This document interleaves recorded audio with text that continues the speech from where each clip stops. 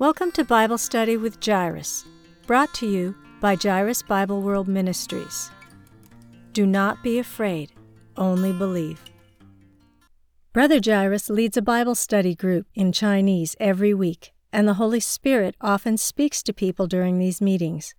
We felt compelled to share some of the revelations we received from the Holy Spirit, and we hope these studies will reach and benefit more listeners. All scripture is quoted from the English Standard Version, unless otherwise noted. Thank you for joining us. Bible Study with Jairus, 2 Peter 1, Part 2. The difference between God's disposition and God's guidance. In Part 1 of our study of 2 Peter chapter 1, I emphasized that the church needs the gifts of the apostles and prophets. The gifts of the apostles help believers understand God's disposition and laws, while the gifts of the prophets help believers understand God's guidance. God's disposition and God's guidance are two different things, though they sometimes overlap. I hope this message will help us understand the difference between the two. Before we dive into the difference between God's disposition and God's guidance, let's look at an example that shows the importance of the apostles and prophets. A few years ago, I planted a specific variety of tomato that grows indefinitely as long as the weather is suitable. It will continue producing tomatoes as long as the climate is conducive. When I first started growing this type of tomato, I thought I could just turn it loose to grow. I didn't know it needed pruning, so I let it grow wild. It grew a lot of branches and very little fruit. A lot of nutrients were wasted in growing leaves. Later, I realized the importance of staking the tomato plants so that they didn't fall over, as well as pruning them in order to ventilate the bushes and protect them from disease. This illustration shows the role of the apostles and prophets. We, as Christians, possess God's divine nature within us, 2 Peter 1:3. God's power is infinite, and it gives us an infinite possibility for growth if we allow God to change us. God's power can bring us into the fullness of infinite life. Yet, few Christians have entered the fullness of God's infinite life. Just like the tomato has infinite potential but still needs pruning, Christians need the help of the apostles and prophets in order to grow. We need the support of the apostles to know God's disposition and laws, and we need the help of the prophets to know God's guidance. Both the apostles and the prophets were commissioned by Jesus Christ, and they reflect the unity of the Trinity. Let's look at Genesis 1:26 and Revelation 22:1 to help us understand these concepts. Then we will return to 2 Peter chapter 1 verses 3 through 4 and explore how God's disposition and God's guidance work together in the roles of the apostles and prophets, leading the church toward God's glory. Peter's spiritual experience was deep and rich, and his epistles deserve careful study. God's biblical revelation is composed of two main types of revelation: revelation of God's disposition and revelation of God's guidance. God's disposition refers to his unchanging nature. By nature, God is immutable and eternal. Malachi 3:6. He's always characterized by love, light, holiness, and righteousness. God's guidance refers to God's changing guidance. God is also new every morning and expresses himself in new ways. God's guidance can change depending on the situation, and the way he manifests himself can also change. These two realities shed light on the entire Bible. Some parts of Scripture focus on revealing God's unchanging laws and disposition, while others do not. It's crucial to understand the difference. Some parts of the Bible reveal God's unchanging disposition. For instance, God has always been holy and will always be holy. Other parts of the Bible reveal God's situational guidance. I believe that Paul's injunction against women in leadership may have been one of these cases. When the Apostle Paul forbade women from preaching, I don't believe he was revealing God's unchanging prejudice against women. In other instances in the Bible, God gave special protection to women. In the book of Numbers, God allowed the daughters of Zelophehad to inherit land alongside the men. Even though women did not typically inherit land, God created a new law just for them that stipulated that land could be inherited by women if there were no male heirs. Because of this, I believe Paul's prohibition against women preachers was God's specific guidance to the Corinthian church. To learn more, see the study of the book of Numbers and the book of Corinthians. However, many people do not understand the difference between God's disposition and His guidance. They often treat God's time-specific words of guidance as absolute for all times. This leads to many problems. Rigid Christians persecute and condemn their fellow believers who are simply following God's new, time-specific guidance. How easy it is to label fellow Christians as heretics, or even kill them, simply for following God's new guidance.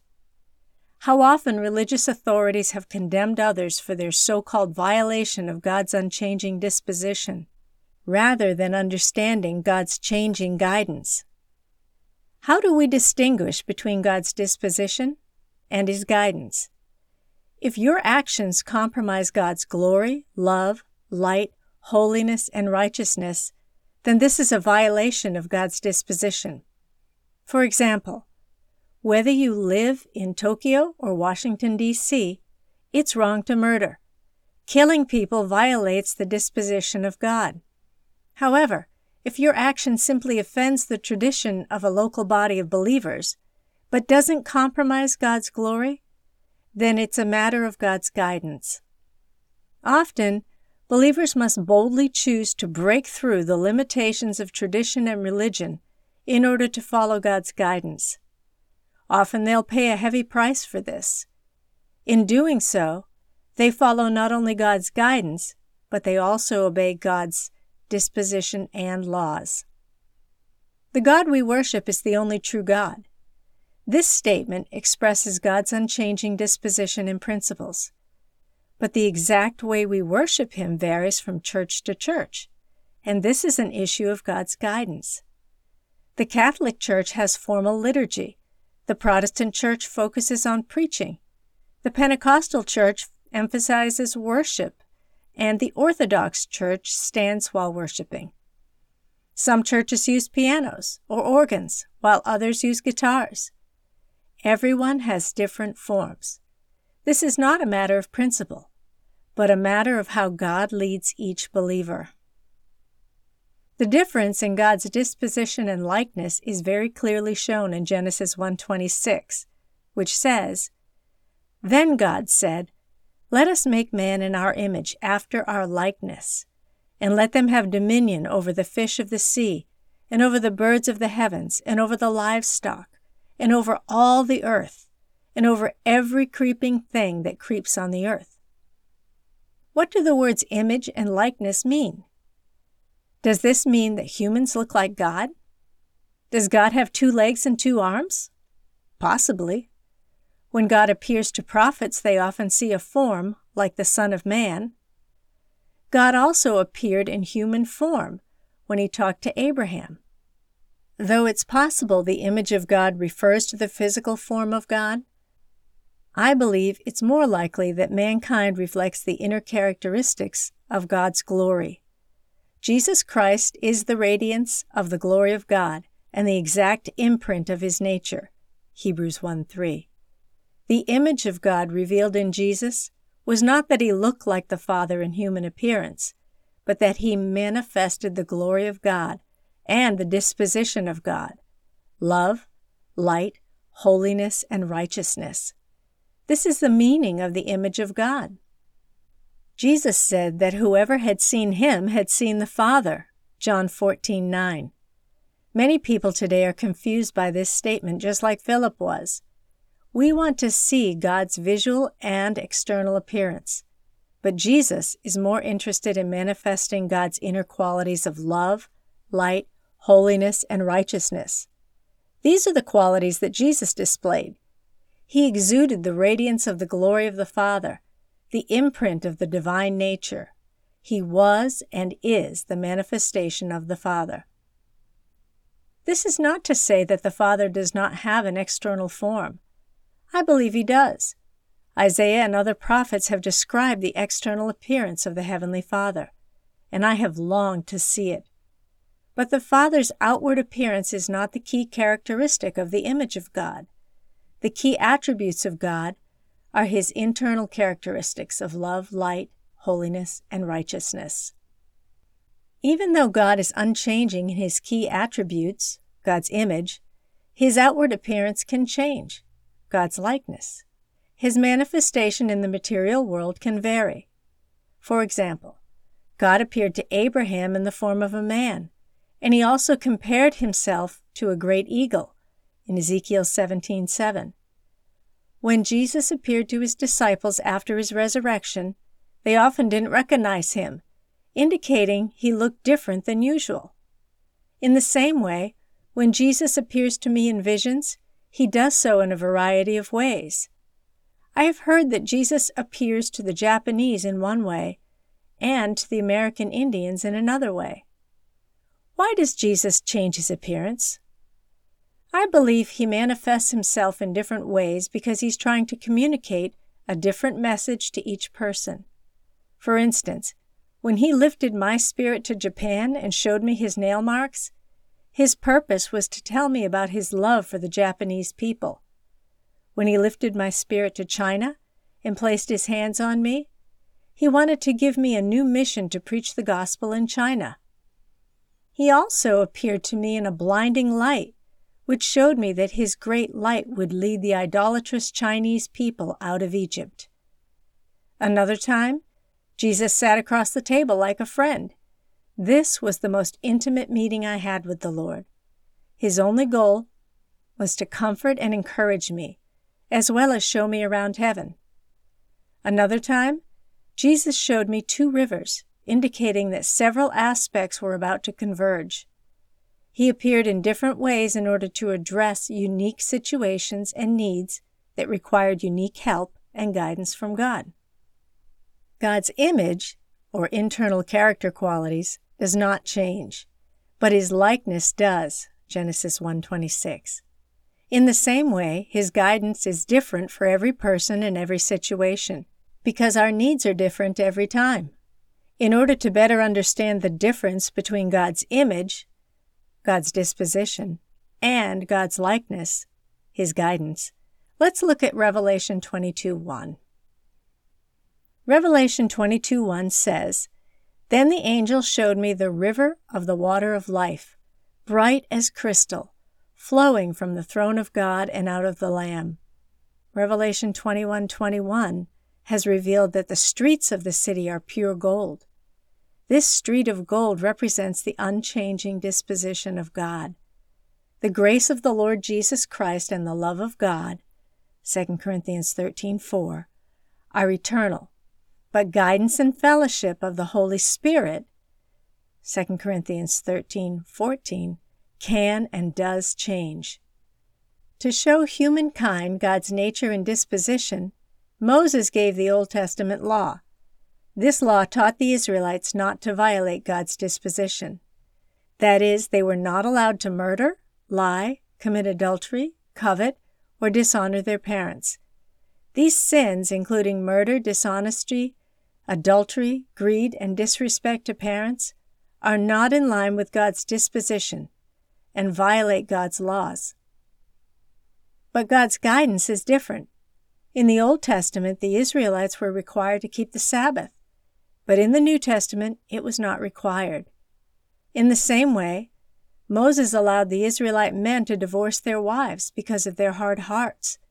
But in the New Testament, Jesus forbade divorce because it was never God's original design. Matthew 19:7-12. God's unchanging disposition detested divorce because His original intention was that God has joined together, let not man separate. However, because of human weakness and real-life difficulties, adultery, domestic violence, God allowed divorce under certain circumstances. The latter is a matter of divine guidance. The laws of the Old Testament reflect God's bottom line. Crossing this line is not pleasing to God, and it's not good for humans either. The law alerts us of our sin, just like the rumble strip alerts us that we have crossed the yellow line on an American highway. If you cross this boundary, you will be in danger. But there are certain situations in which it is reasonable to drive over the yellow line, or even drive on the rumble strip. For example, if the lanes have been altered in a construction zone.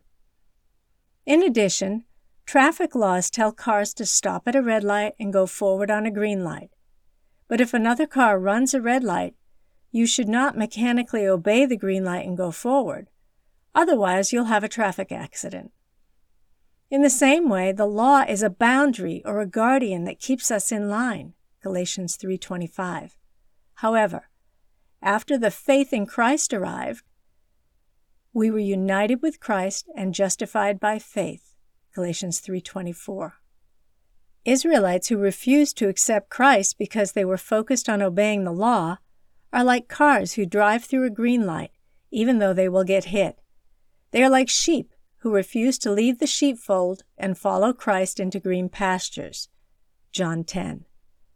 The purpose of the law was to keep Israelites from crossing God's boundaries until Christ could arrive on the scene.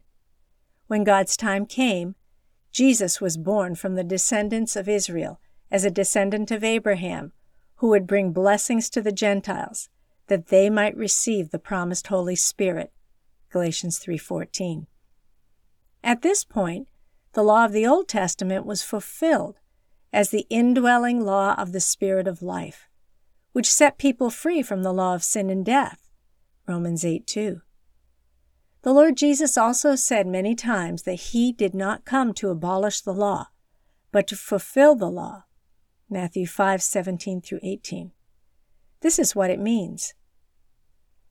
Let's return to Revelation 22:1. The verse states that the water of life was running down the middle of the road. Have you ever seen something like this on earth? No. How can a river flow in the middle of a street?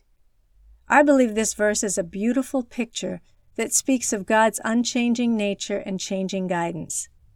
The streets of gold remind us of the unchanging disposition, nature, principles, and boundaries of God. The water speaks of the guidance of the Holy Spirit, which will always stay within the boundaries of God's essence. When an individual claims that the Holy Spirit led them to divorce their wife and marry another woman, this is often wrong. The Holy Spirit will not lead you to do things that are not in line with God's unchanging character. Just like our blood stays within the boundaries of our blood vessels, if you are bleeding, you need help. When we leave the boundaries of God's character and law, we need help. The Holy Spirit may temporarily tolerate our weaknesses, but He will eventually guide us back to repentance. The New Jerusalem descended on a mountain, and the throne of God and the Lamb was at the top of this mountain. If the New Jerusalem covers the entire surface of the mountain, the streets of this city may spiral around the mountain. Thus, the river may also spiral around the mountain. This represents the spiraling, ever-changing guidance of the Holy Spirit. God's guidance and His likeness are ever-changing and always new. God's eternal nature, grace, love, and disposition are eternal, stable, and unchanging, like the golden streets of the New Jerusalem. But the flow of the Holy Spirit is ever-changing, like the water on those streets. We worship the unchanging uniqueness of God, but we express our worship in unique, diverse ways. Many people don't understand this distinction. They rigidly assume that one particular way of worship is God's only way. They perceive God's guidance for a specific situation to be the only right way. Thus, any deviation from this rule is seen as heretical. They refuse to recognize God's new work. They stick to the law, not knowing that God can change. This rigidity leads to the prevalence of legalism. On the other hand, Some people do not know about God's unchanging disposition and the unchanging principles revealed by God's words. So they are tossed about by the wind and confused by the waves of heresy. Ephesians 4:14. There are many examples of this in the church today. For example, is it against God's character for women to be pastors? If God's principles were opposed to women in leadership, Deborah and Esther would not be prominently featured in the Old Testament, nor would God have distributed the land to Zelophehad's daughters. I believe it's a matter of God's guidance. God can guide us differently in different situations. The leadership at Saddleback Church believes that women can be pastors because they believe a woman's role in the body of Christ should be respected and encouraged. The Southern Baptist Convention opposes women in leadership because they want to resist the continued invasion of liberalism into the church. Each of them believes they are right. Perhaps they have been led differently by God. As a result, they parted ways. Perhaps this was the best and easiest way to deal with this situation. It's not necessarily true that one party is absolutely right and the other is absolutely wrong. God is bigger than the entire controversy, and He guides each church differently. Everyone must stick to God's guidance for their church and bear their own unique testimony for God.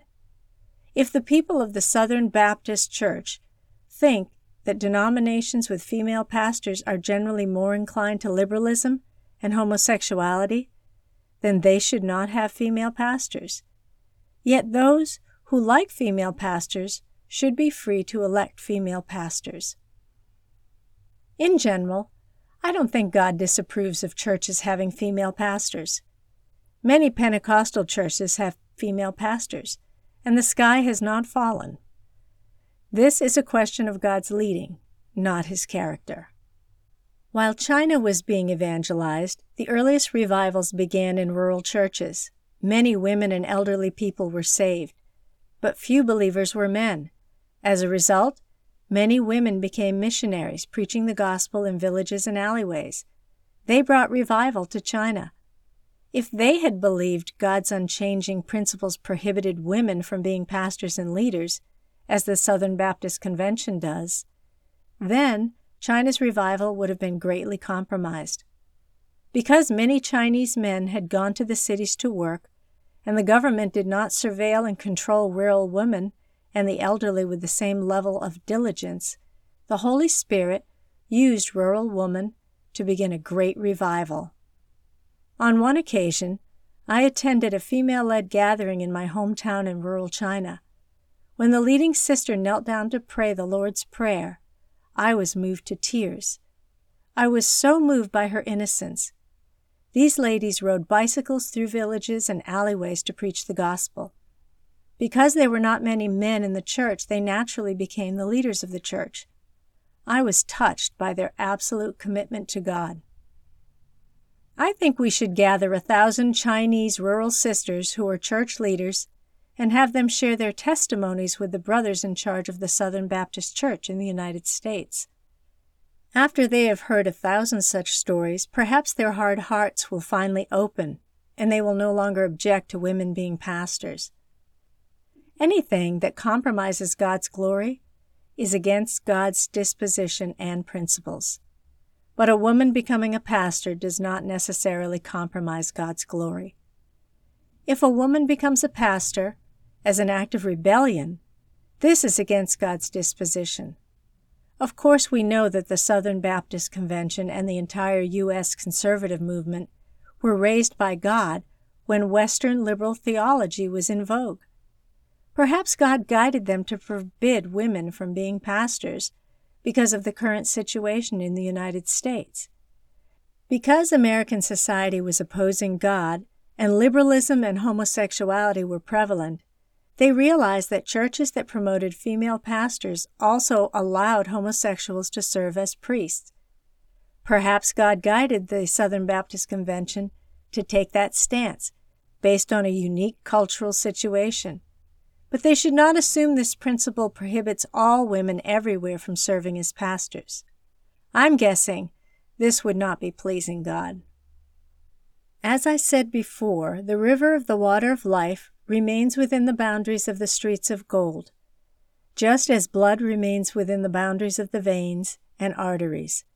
A tree grows inside the boundaries of the bark, and it also grows incrementally from a sprout to a tree with roots, branches, a trunk, leaves, and fruit. In the same way, God's nature, or His glory, sets a growth goal for us, and God's guidance, the Holy Spirit, will help us every step of the way. 2 Peter 1:3-4. Only then can we reach the end goal, God's glory.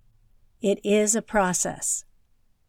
The Old and New Testament writings help us better understand God's principles by revealing God's disposition. At the same time, the guidance of the Holy Spirit helps us apply God's principles to every situation, so that we can constantly realize the purpose of God's glory and escape from the temptation of sin. God wants to set us free from the corruption that is in the world because of sinful desire, 2 Peter 1:4, and He wants us to become partakers of the divine nature.